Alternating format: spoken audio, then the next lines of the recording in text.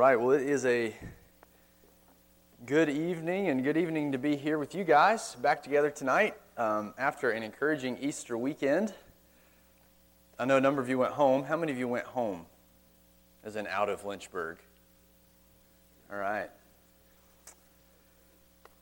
So I hope your time with family and or friends was a blessing. Last Thursday we had a sweet communion service, but we didn't meet as Boundless because of that service. So at least from a Boundless perspective, you didn't miss anything. You did miss something significant in the communion service. If you weren't here, it was a sweet time. Well, if you remember where we've been, this semester we've been working through Paul's instructions about the Christian household. The Christian household in Ephesians 5 and 6. So if you're not there, you can go ahead and turn there. Paul has been teaching us what spirit-filled relationships within the home should look like. If Christ has saved us, if Christ has saved you, if He's given you His Spirit, then the growing evidence that we really belong to Him will be worked out in the most mundane and often challenging relationships in the home and in the family. Paul cares tremendously about how we treat each other in the church, for sure, but also how that gets worked out in the little microcosms of the church, in the Christian family, in the congregation. And he cares about that because how we treat each other will either put God's wisdom and glory on display, or it will profane His glory. We will either advance His glorious mission, even in those mundane relationships, or we will oppose His mission in our sin. We're either going to flourish in joy and fruitfulness in the home, or we're going to flounder in rebellion and strife and pain in the home because we're kicking against God's design. So Paul writes to these Ephesians, and by extension to us today, to give us some really practical targets. Targets for wives, targets for husbands, targets for children, targets for parents. And as we're going to see tonight, he continues pushing this out, and we're going to see that the practical instruction is fleshed out in these targets for slaves and masters. Slaves and masters. And now, the fact that Paul addresses slaves and masters here probably raises some questions for you, especially if you're fairly new to the faith, haven't encountered this before. You might wonder why, in his train of thought, Paul jumps from family and the relationships there to slavery and relationships between slaves and masters. Well, it's because in Paul's day, the slaves were most commonly owned by private families. And because of that, slaves were treated as part of the household in this period. So really, Paul's not doing anything different. He's continuing to give household instructions, and he's just addressing the slaves and the masters. And it explains why he would go there in these instructions to the household. And just as we're kind of making our way into this text, there were a lot of slaves in this period. It's estimated that about 1/3 of the total population of Ephesus were slaves. 1/3. Slaves were mostly people that were captured from war. That's how they became slaves. Or their children, their descendants, that were born into slavery. Sometimes people would sell themselves into slavery if they were in debt over their heads and they couldn't get out of it. They would sell themselves into slavery as a payment of the debt. Other times, abandoned infants would be raised as slaves. And the point I'm just trying to make is there were a lot of slaves in this day. And they were an integral part of society and industry. Many of them were given lots of responsibility and were often able to purchase their freedom after a period of time. But in spite of that, culturally, relations weren't very good between slaves and their masters. Because slaves were owned by their masters, they could technically do whatever they wanted to with them. But there was, before we kind of jump to some conclusions, there was a court of appeals, quote unquote, that the slaves could go to in the Roman Empire. If they were being treated unjustly, they could make their appeals. But we're not sure just how just those courts were. It was not uncommon for briberies to happen, and if the masters were wealthy and the slaves were not, we know how those things go. So conditions were not that great in the wider unbelieving culture between these two groups of masters and their slaves. And it went both ways. I mean, you see all these stories of even masters being afraid of their slaves, especially if they went on business trips, because they're out in the wilderness and the slaves could murder their masters and then escape. So it kind of went both ways. And one historian put it like this. He says that the traditional expectations were that masters would take advantage of their power over their slaves, and that slaves would respond with deceptiveness and lack of zeal for their work. So relations were not good between these two groups in this culture. But for Paul, the gospel has surprising implications even for this often oppressive and often abusive human institution. According to Paul, the new creation life can and will shine brightly even in relationships between Christian slaves and masters. It's actually pretty shocking to our ears. What Paul says here might surprise you, or more specifically, what he doesn't say might surprise you. In the verses we're going to look at tonight, nowhere does Paul advocate for a social revolt of the Christian slave, nor does he command Christian masters to free their slaves. The million-dollar question that we have to ask is why? Why doesn't he do that? Well, something else was evidently more important to Paul, himself being oppressed, and maybe he wasn't a slave, but he had a life of suffering, and he followed the most oppressed man to have ever graced our planet, Christ. So something was more important to Paul than the institution of slavery. Something was more significant to him than the abolition of the institution of slavery. Here's how one author put it. This will be a long quote, but I'll read it slow. Kind of track with me. It's a great quote. He says, in Paul's mind, one's social standing or class was rather insignificant. And by the way, he's drawn off of predominantly 1 Corinthians 7 in this statement. In Paul's mind, one's social standing or class was rather insignificant. The present age is temporary and will soon pass away, and thus whether one is slave or free is of little importance. 1 Corinthians 7, 29 through 31. What really matters is that slaves are free in Christ. Verse 22.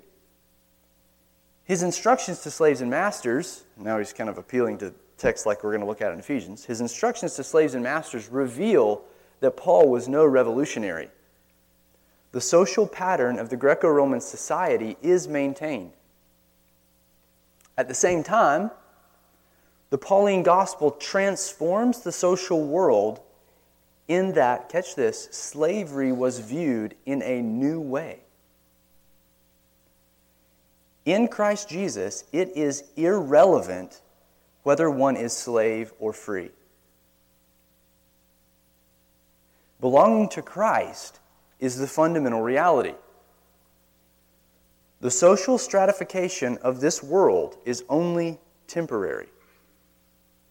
Hence, believers should not live as if it were ultimate, as if it says anything of great significance about a fellow believer. It does not follow, however, from this that life in this world is irrelevant or a mirage.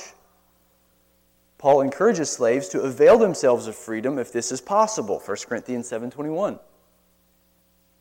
He fears, though, that those who are enslaved and those who are free will latch on to the idea that their social position is important in God's sight or that it is decisive for their ministries. The radical reevaluation of persons in Christ is easy for us to overlook because we wonder why Paul did not lead a social revolution. And here's the kicker. Paul's conception of social standing is itself revolutionary. Whether one is slave or free is a secondary matter to him. Those who concentrate exclusively on such issues reveal that they are still caught up with the life of this present world. That was a great quote, especially in our day and in the social milieu that we live. That's why I read it. So in Paul's instructions in our passage tonight, he's going to give some targets for how Christian slaves and Christian masters should relate. Now, as we think about this for our context today, thankfully, God has in His kind providence eliminated the legalized institution of slavery in our nation. It's a grace that God has done that. It's a kind providence. But it doesn't mean that what he says, Paul says, since that doesn't exist in our day, that's irrelevant. Much of what Paul says can be applied in principle to the relationships between employees and employers. Okay, employees and employers. And it can be applied with one major caveat.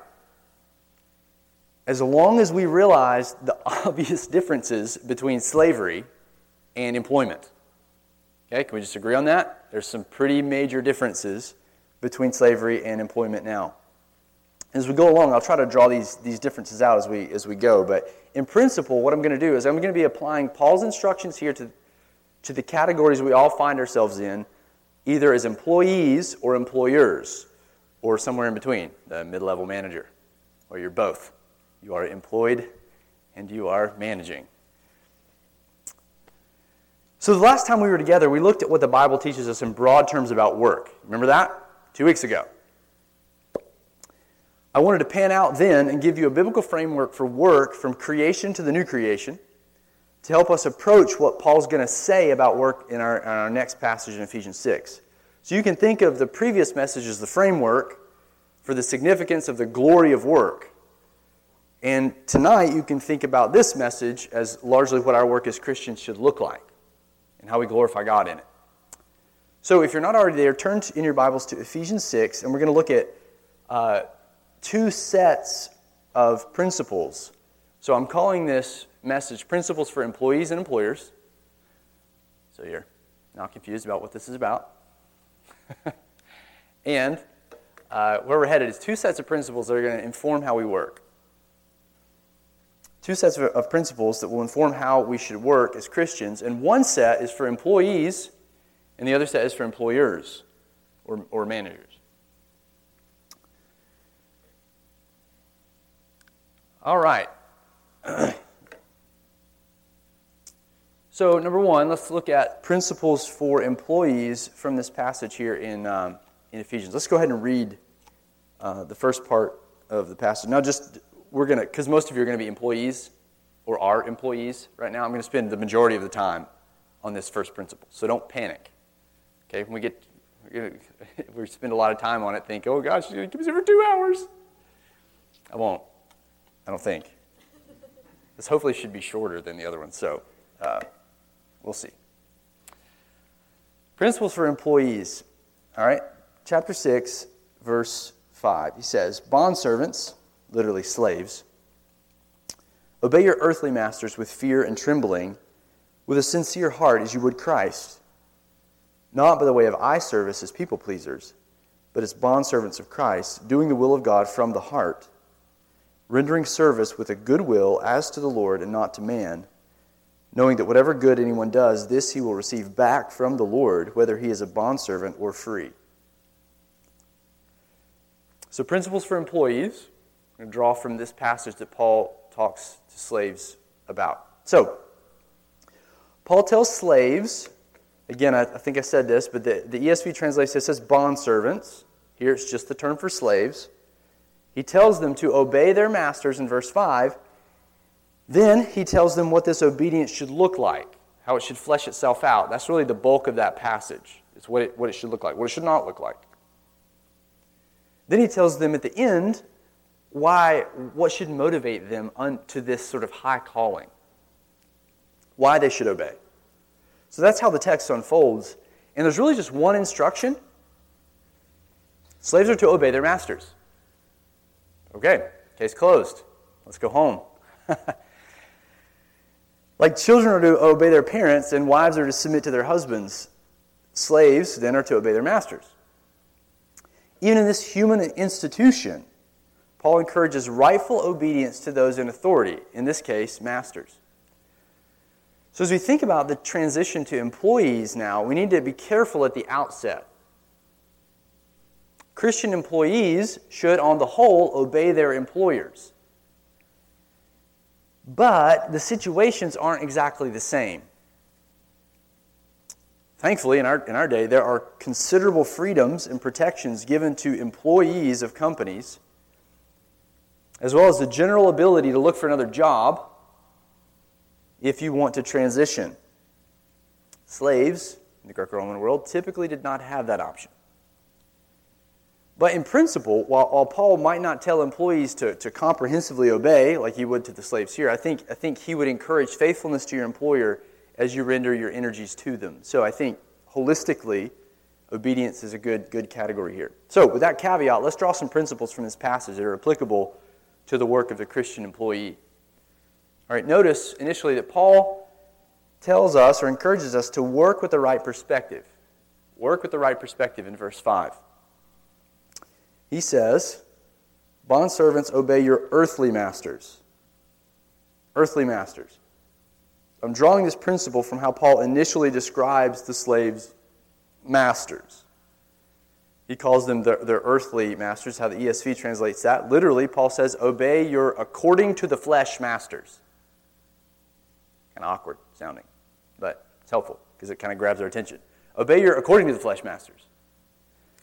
So why does he say that? Why doesn't he just say, slaves, obey your masters? Like he did with, he didn't say, wives, obey your according to the flesh husbands. Or whatever.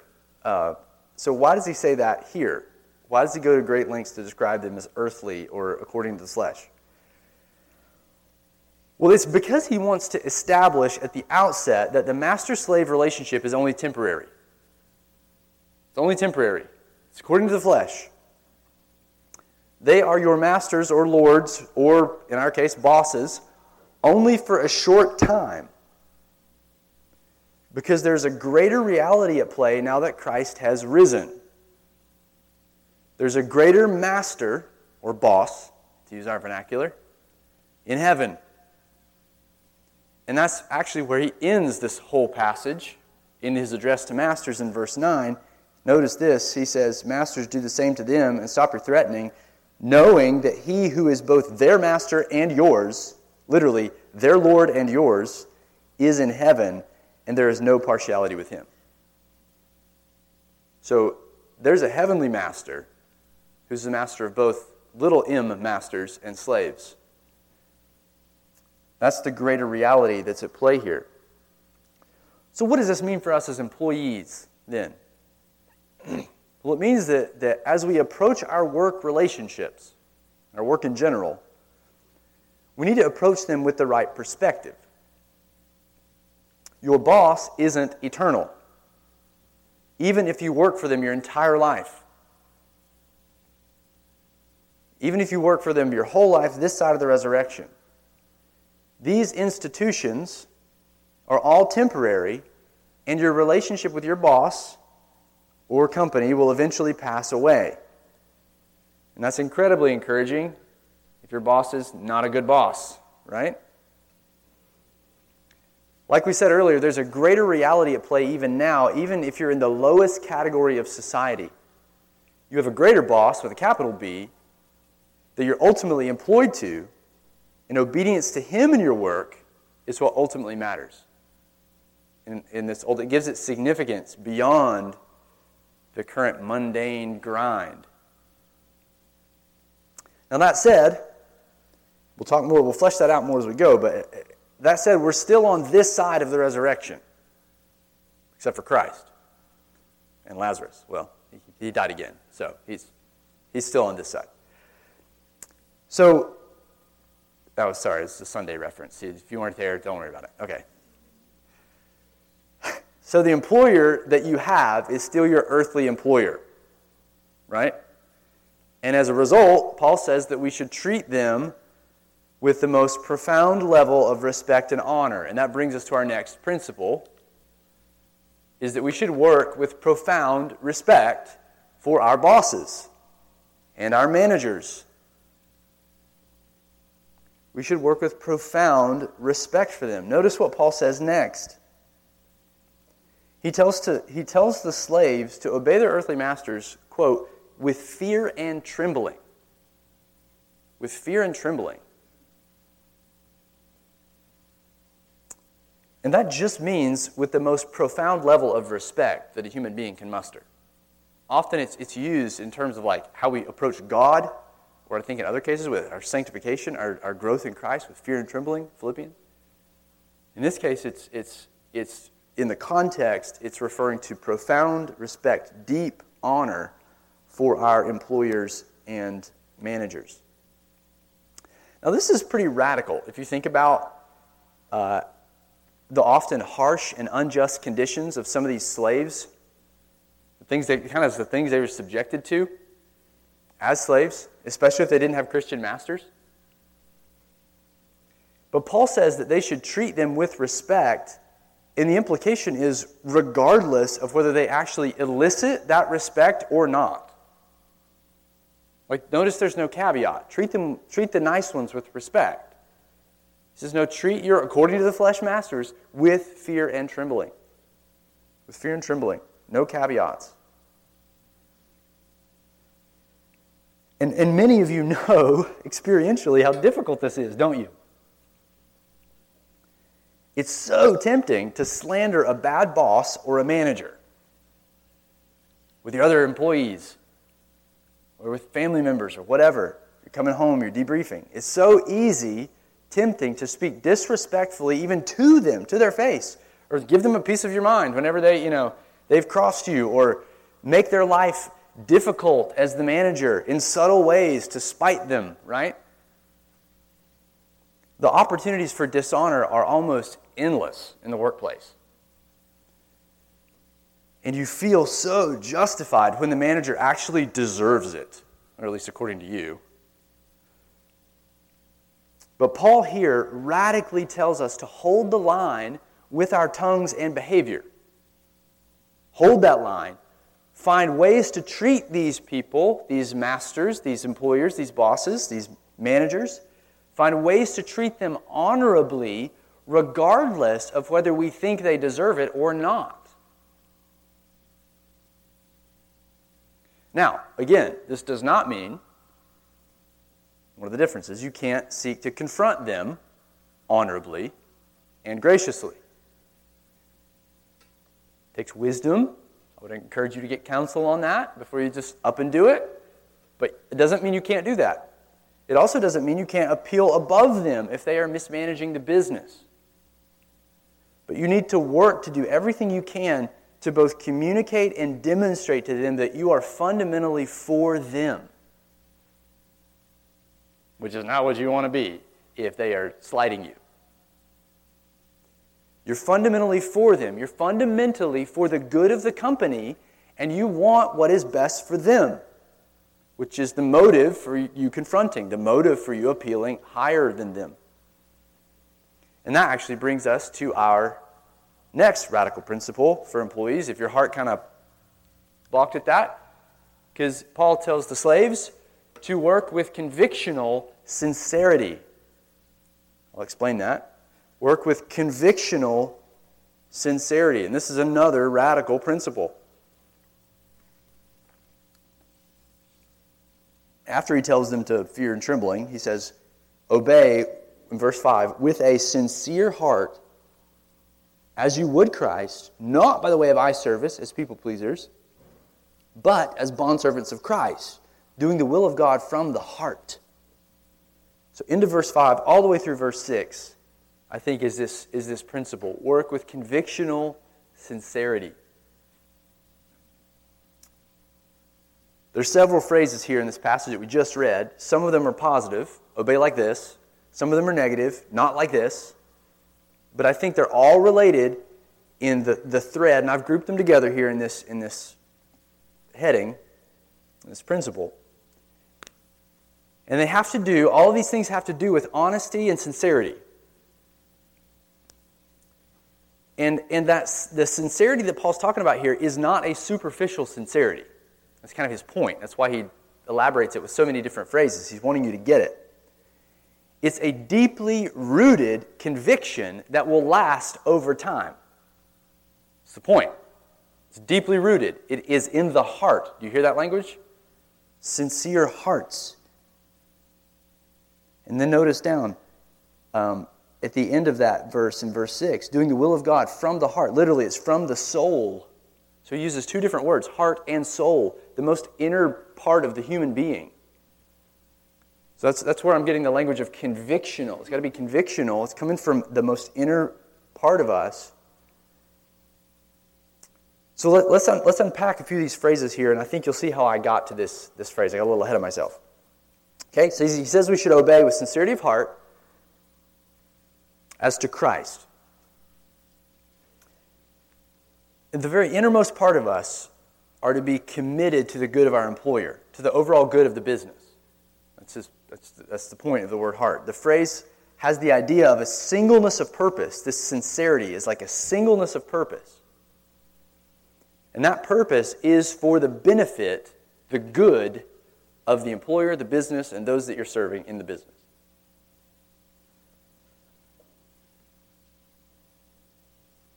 But what drives this kind of sincere commitment, this kind of intense conviction, especially if your employer is a dirtbag? All right? What's driving that? Look closely here at the text. It's because Christ stands behind your employer as the ultimate, capital E, employer. He says, obey with sincerity of heart as to Christ, as to Him.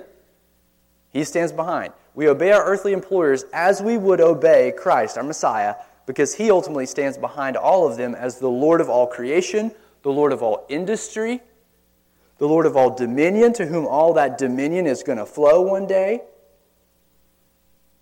He stands behind them. One author said it like this: slaves are to see the opportunity to serve Christ and to perform their work as if they were doing it for Christ Himself.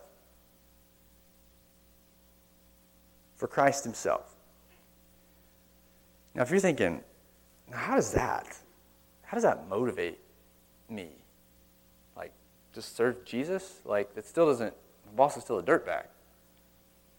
If that's a question, then you have a little teeny tiny view of what the Messiah has done for you. Little view. You say, how is that supposed to motivate me? He became a slave for you. Like He ransomed you. He stood in the place of the wrath of God for you. He humbled Himself. He hung naked for you on the cross. He came to you when you were dead in sin and resurrected you and brought you to Himself and reconciled you to God. He came and preached peace to you, Ephesians 2.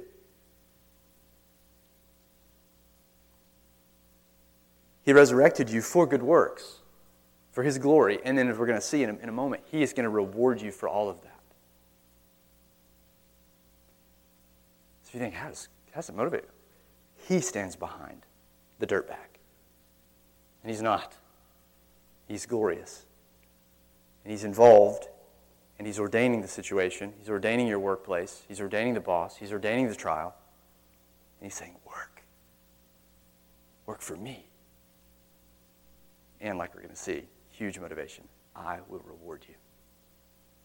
I will reward you. So, huge motivation for Paul. Paul knew that it would motivate the slaves to work hard. And notice as Paul continues in this passage, he's hammering this point of sincerity. He's hammering it. Because remember, slaves were tempted to be dishonest, disrespectful to their masters. So he's hammering this point of sincerity. He says we're to obey not with eye service as people pleasers. Not with eye service. Don't do that. Not with eye service and people pleasers. So what does obedience with eye service look like? Like, what does that mean? What is that? Eye service? Do you guys talk that way? I don't. Okay. He means we shouldn't work hard merely only to be noticed by our boss when he or she isn't looking. And then cut corners and work lazily when they aren't looking. That's eye service. Service for their eyes. And they're looking at you. When they're not looking at you, you're cutting corners. You're not working hard. That's eye service obedience. That's people-pleasing, as he says here, or the fear of man. So you fear them, they're ultimate, and so you're working hard to get in their good graces, and that's all you care about. When you've got what you want, then you're done. And if that's you, that reveals something. It's helpful. It's helpful to notice this about yourself because it's telling you something about yourself. And it's telling you in that moment, at least in that moment, that you're forgetting that Christ is your ultimate master. You're just forgetting that because you're fearing these people. You're a man-pleaser, like you're eye service worker, right? Like that's all we want to do. We've all been there. We likely will be there this week. But it's helpful because it helps us see how we can repent, where the battle is. We're forgetting that our ultimate master is here and that my ultimate slavery is to him.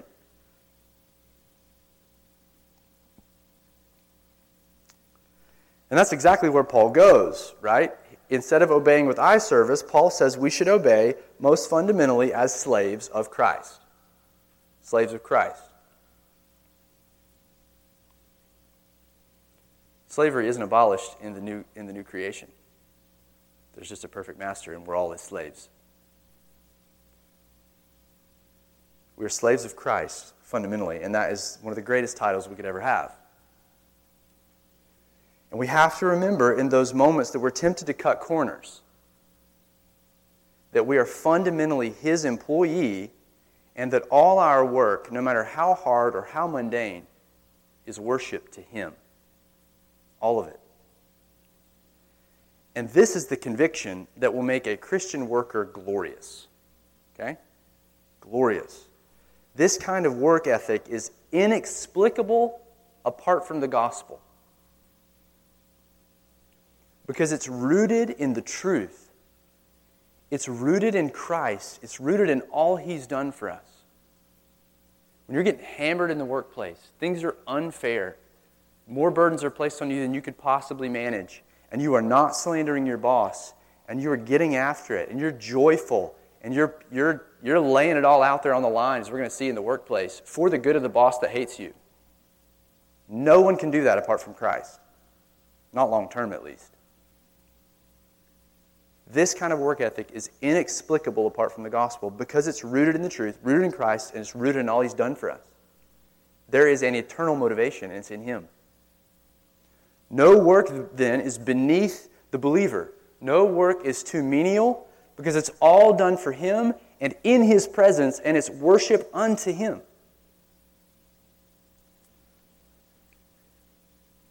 This, fueled me when I was, cleaning toilets at Starbucks. I mean, fueled me. Christ is here. I didn't want to do it. I wanted to cut corners. Often had to repent. And these kinds of truths fuel me as I do the more mundane tasks in my current job as a pastor, administration. I don't like administration. It's difficult for me. I'm not the most organized guy, but I have administrative tasks that I have to do. I'll work at it. But these kinds of things, there's nothing beneath the believer because there's nothing beneath Christ. And he's our ultimate boss, and he's present. He's taking pleasure in our work, and he's promising to bless it. He's promising to make it fruitful.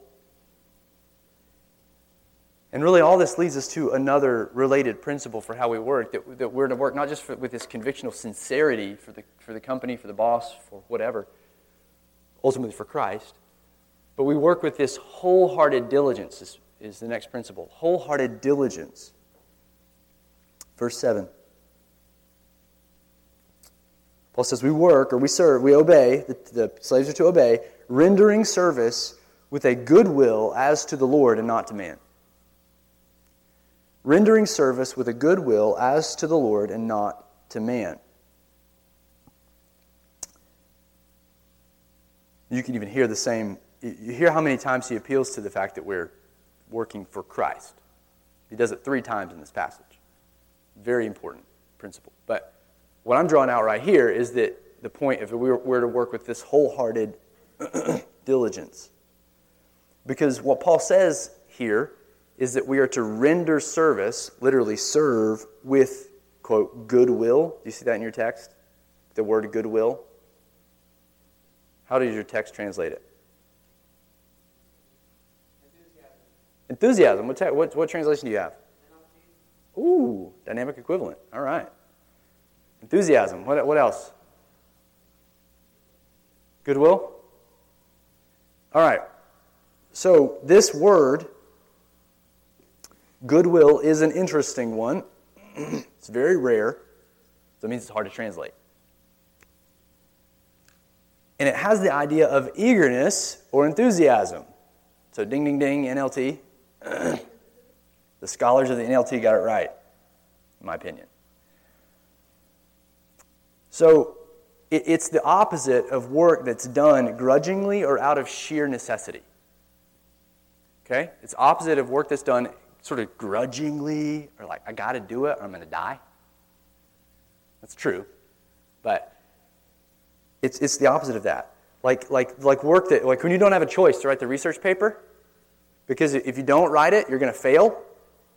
So you do it, but you do it complaining all the way. That's like grudgingly getting it done. That's not rendering service with goodwill, or better, a wholehearted diligence, an enthusiasm, as the NLT translates it. So this kind of working person throws themselves into the work. They throw themselves into it. They see the value of what they put their hands or brains to, and they get after it diligently and as efficiently as they can. They know that they are ultimately working in service of their Lord, like it says in the serving the Lord, not men. So they're wholehearted in their work. But you might be thinking, wow, I am so lazy when it comes to my studies, my job, my chores at home, like complain all the time. How in the world am I going to get to a place where I work like this, like that? How can I grow into this kind of Christian work ethic? Well, there's a lot of things we could say that the Bible says. But Paul gives us one more principle here. I'm sorry, my voice it's like allergy season. It's like a pollen bomb went off out there, and I am dying. Thankfully, I'm not crying right now, which is what I thought I might be doing right now. Don't go to North Carolina. Is it bad down there? It's bad down there. It's always bad. I think it's pretty bad right here. So. You don't even know. Well, hey. Thank you, Lord, that I live in Virginia.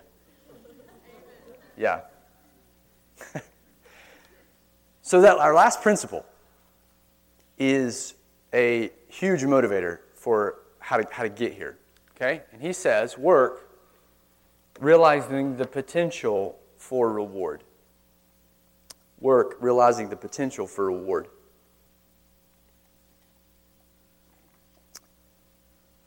Look in verse 8. Paul says we should, the slaves, he commands the slaves to obey. This is drawing from the verb in verse 5. Obey, ... Verse 8, knowing that whatever good anyone does, this he will receive back from the Lord. Whether he is a bondservant or is free. Paul says if we're going to grow in this kind of tireless, wholehearted, sincere, respectful work ethic, then we have to know something. Do you see the verb? Knowing. We have to know something. What do we have to know? Or say it differently, in what area must our minds be renewed? We have to know that all our work, if done in faith, if performed in obedience to Christ, in dependence upon Him, will be rewarded by Him. And in particular, Paul's implying here that we have to know something very specific, that we will be rewarded in proportion to the good that we have done in obedience to Him.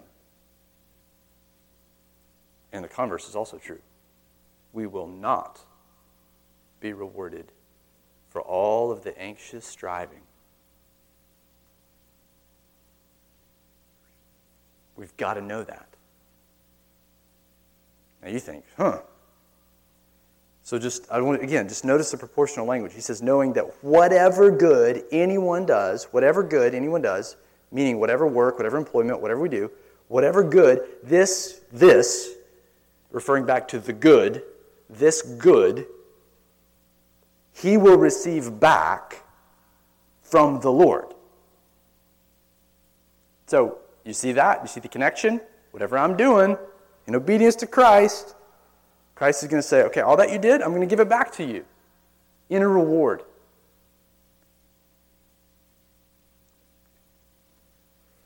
So that makes, there's all kinds of questions with that, right? Like, what is going on with that? What is Paul envisioning here that we will receive back from the Lord? Well, I don't think we can answer this with 100% certainty from this text, because that's all he says right here. And we're kind of left to wonder and anticipate what that might be. Some would say that what we receive is the reward of eternal life. But I don't think that's what he's saying here, because eternal life is not proportional, meaning that if I work harder for Christ now, I'm going to get more reward from Him later, like of life. That seems to be sort of holistic. Eternal life is sort of holistic. The New Testament doesn't, to my understanding, doesn't teach that eternal life has gradations. Christ has obtained the incredible gift for us, and we will all participate in that new creation. But the New Testament does seem to imply that there will be varying levels of responsibility in the coming kingdom. Varying levels of responsibility in the coming kingdom, and that's tied, that responsibility is tied to the faithfulness that we exhibited now in the old creation. Does that make sense? So turn just quickly over to Luke 19.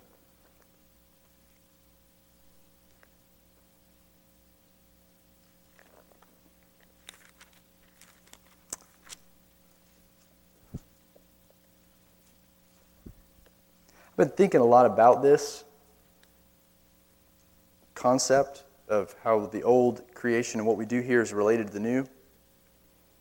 So I'm kind of just still studying this. So I'm going to have more for you later. But this I know for sure. Luke 19, verse 11, Jesus tells this parable. And just by the way, there's a principle through Luke that if you heard faithful in little, you'll be faithful in much. You heard that principle? We often think like, well, if I'm faithful in my studies, then I'm going to be faithful. God will give me the job that I want. I'll be faithful in the job that I want. And I'll be faithful in much. Or if I'm faithful as a single, He'll give me a family, and I'll be faithful in a family. I mean, that may be true. I'm sure the principle works itself out that way. But in the context of those passages, it's talking about faithfulness in this life to more faithfulness in the next. Like, that's the principle, and you're going to see this in the parable. Okay? So, Luke 19, he says, as they heard these things, he proceeded to tell a parable because he was near Jerusalem, because they supposed the kingdom of God was to appear immediately. He said, therefore, a nobleman went into a far country to receive for himself a kingdom and then return. So the king went away, or he's going to go away, and then he was going to come back. So you can hear the obvious allusions to the ascension and the return of Christ. Verse 13, calling 10 of his servants, he gave them 10 minas, and said to them, engage in business until I come. But his citizens hated him and sent a delegation after him, saying, "We do not want this man to reign over us." So he's foreshadowing the rejection of Israel in this parable. When he returned, having received the kingdom, he ordered these servants to whom he had given the money to be called to him, that he might know what they had gained by doing business. So at what point? It's when he returned, right? When he came back, he's calling to account the minas. Like, okay, show me what you did with what I gave you. Show me how faithful you were with the little that I gave you. The first came before him, saying, "Lord, your mina has made 10 minas more." And he said to him, "Well done, good servant." Notice the language. "Because you have been faithful in a very little, you shall have authority over 10 cities." Whoa, that is not proportional. That is like way beyond. He had like 10 grand, and he just got authority over 10 cities. Verse 18, "And the second came, saying, Lord, your mina has made 5 minas. And he said to him, and you are to be over how many cities? 5 cities. So the one guy's over 10, this guy's over 5. Then another came to him and saying, Lord, here's your mina, which I kept laid away in a handkerchief, for I was afraid of you, because you're a severe man. You take what you did on deposit, reap what you did not sow. He said to him, I will condemn you with your own words, you wicked servant. You knew I was a severe man? Essentially, like, you're saying I'm severe, so if you really believe that, why did you not at least deposit and reap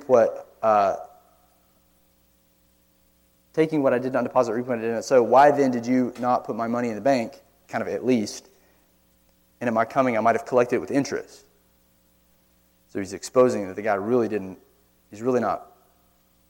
doesn't have faith. And he said to those who stood by, take the mina from him, give it to the one who has 10 minas. So all I'm wanting to do, there's all kinds of questions about this thing, and I told myself I'm not going to get into the parable, okay? Start explaining all the details. The point is that faithful in little, faithful in much. Faithful in little is when he gave him the minas, this side. You tracking? And then faithful in much is the reigning with Christ. Remember that we talked about 2 weeks ago, the work in the new creation, the reigning with the Lord Jesus. That's coming. That's work in the new creation. That's going to be proportional to what we did this side. Make sense? So I just want to show you that versus just saying it. Like, oh, this is a principle in the Bible. Like, I want to show you where that is. There's more there, but that's just a good thing to kind of tuck away.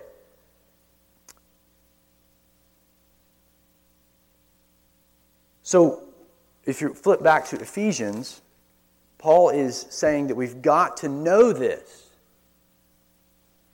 Because this renewed thinking will yield incredible productivity now for the glory of Christ. How many of you thought about this week?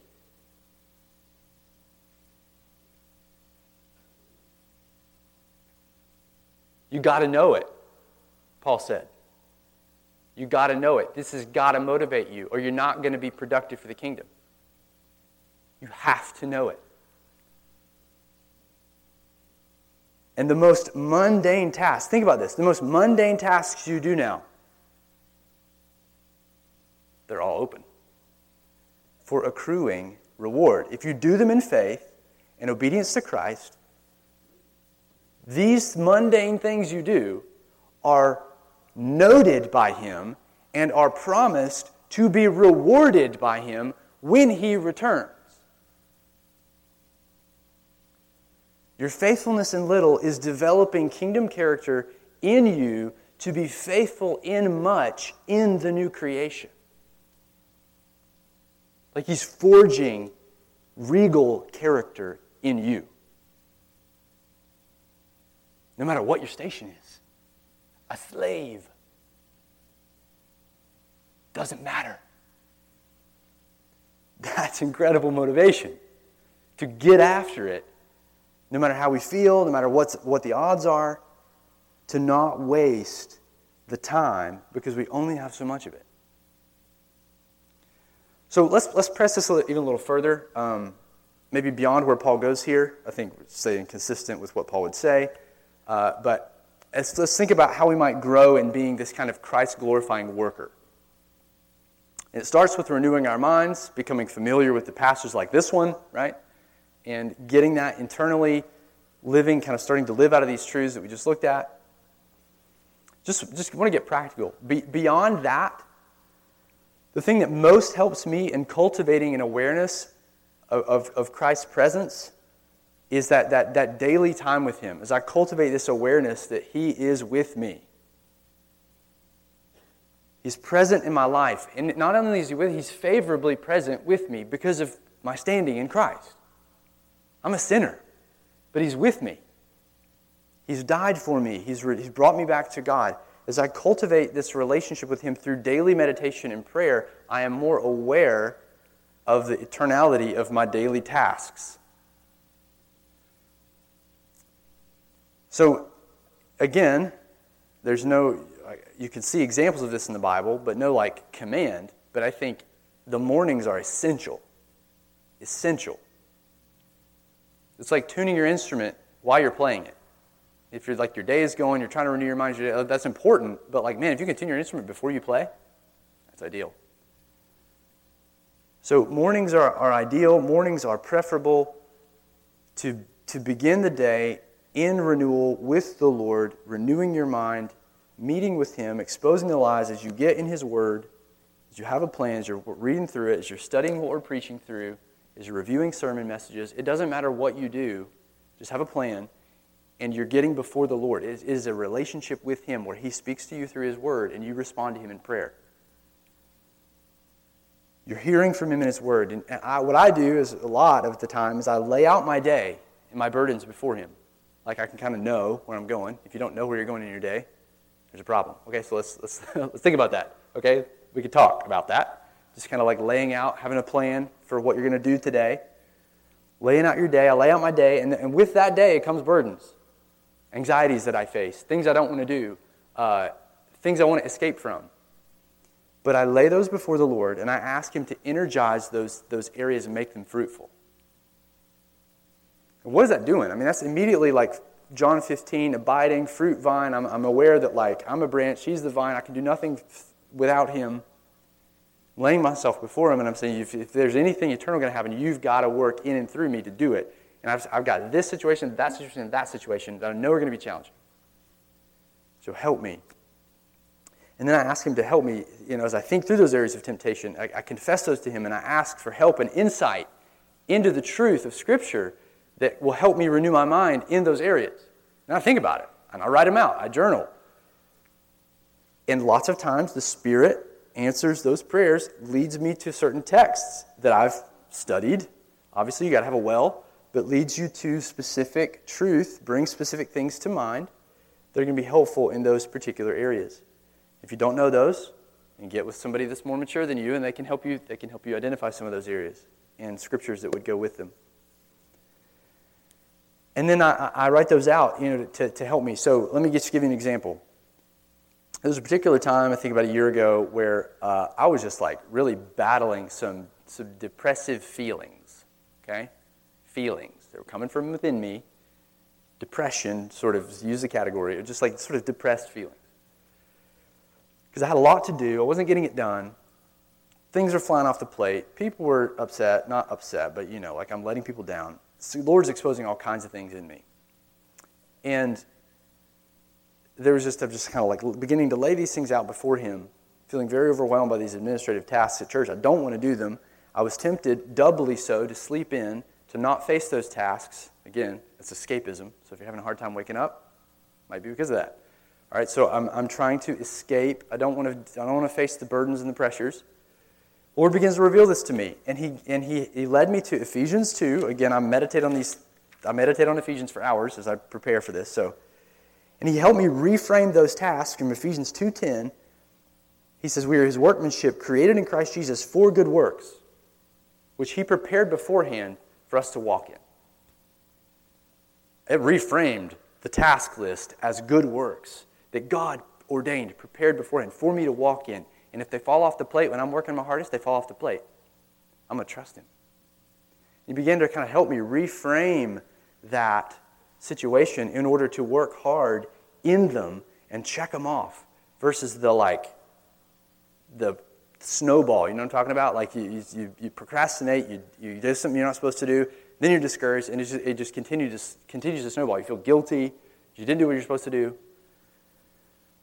get buried, you kind of feel the displeasure of the Lord, and you don't go back to Him. So that it can just hammer you, okay? So when you're in those tempting scenarios, remember that these very scenarios are the moments to increase your trust in Christ. That's why they're there. It's to increase your trust in Christ. He's with you, and He wants to meet with you in those scenarios to increase your communion with Him in those scenarios.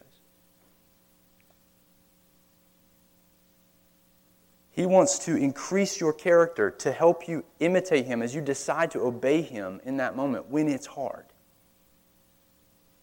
As you find ways to yield your will day in and day out to Him in those areas, that's how you grow over time. There's no other way. That is the path. And He has ordained it. They're good works for you to walk in. So that I've just given you an example out of my own life of just how these things are working. So when you're lazy, okay, and you will be, when you blow it at school or work, you waste time, what do? You confess it. You repent. You get back after it. Because you're going to waste time tomorrow. You're going to waste time the next day.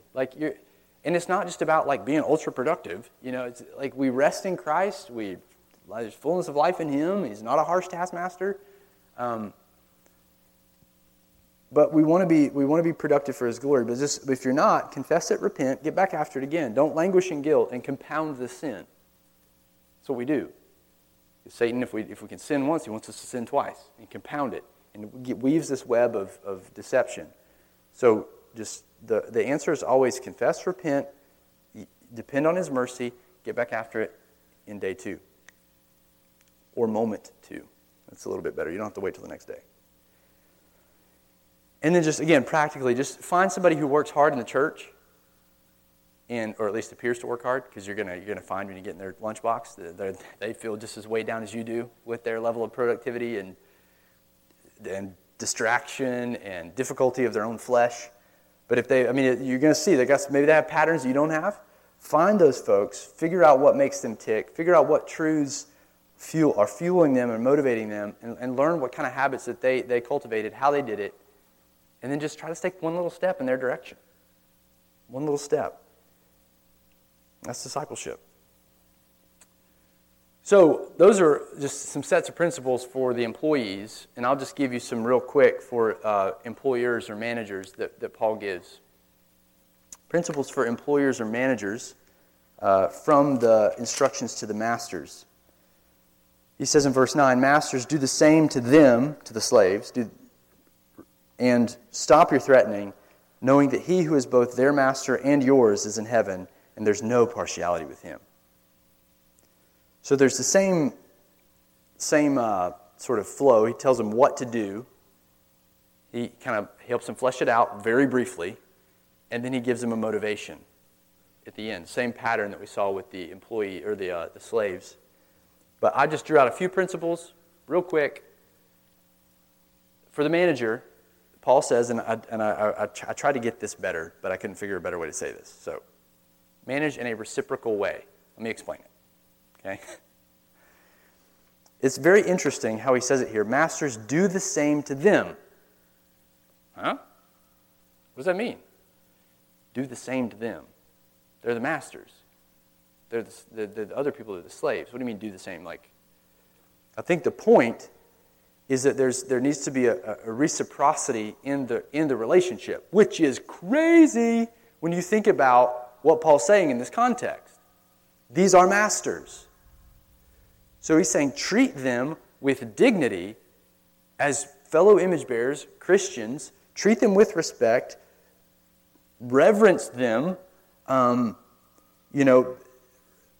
Serve them in ways as it's appropriate for the master-slave relationship, as a servant of Christ.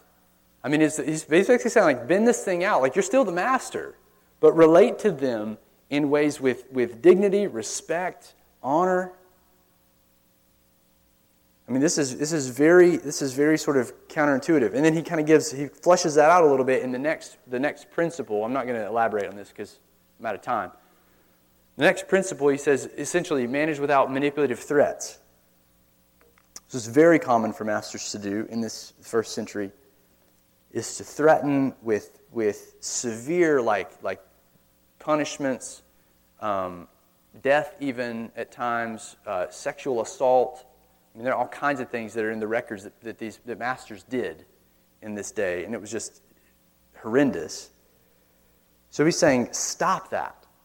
Like, stop. And the issue is the manipulative threats, ways to try to manipulate their behavior through threats. And treat them as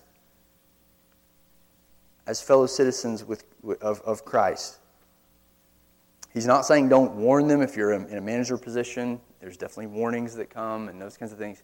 He's talking about the respect, the dignity that's afforded to all people, even in these relationships where you're in authority. Essentially, you're managing like Christ manages. And that's really the issue here in the third principle, because he says the motivation is to manage, realizing that you're going to have to give an account of your management to your impartial master or manager. Okay? That was a mouthful. But as you manage, as you're in this case, as their masters, you're going to have to give an account to the master, to the manager of both of you. And the last phrase should be ringing in these masters' ears. It says, and there is no partiality with him. So you think of all the benefits that the masters received in the society because they were the heads of the house, and the courts were slanted in their way, and there are all things that there's no partiality with the master of heaven. So that's sort of the filter then for the Christian boss, the Christian employer, to think through as he is leading, guiding, directing his business, managing his employees, is that lens right there. I'm going to have to give an account for all that I do in my business to Christ. Because the business belongs to him, all dominion belongs to him, all culture belongs to him. We will all have to give an account for everything we do under the sun, which includes my business that I start, that I manage, that I built from the ground up, yada, yada, yada. God gave me that as a gift to steward, and I'm going to have to give an account back to him for it. So, we'll end there. As we bring it to a close, do you see the incredible opportunity that you and I have in the workplace? Or in any work we do. It doesn't have to be in the workplace, but any work. If you're eventually a mom or whatever. Any kind of work we do, we have this opportunity to show off Christ's glory. And the difficulties of the circumstances are training you for greater responsibility in the coming kingdom.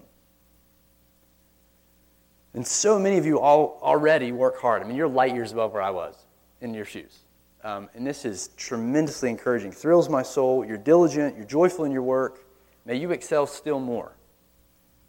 And may these realities fuel you, even if you're young, even if you're lazy, even if this seems daunting to you.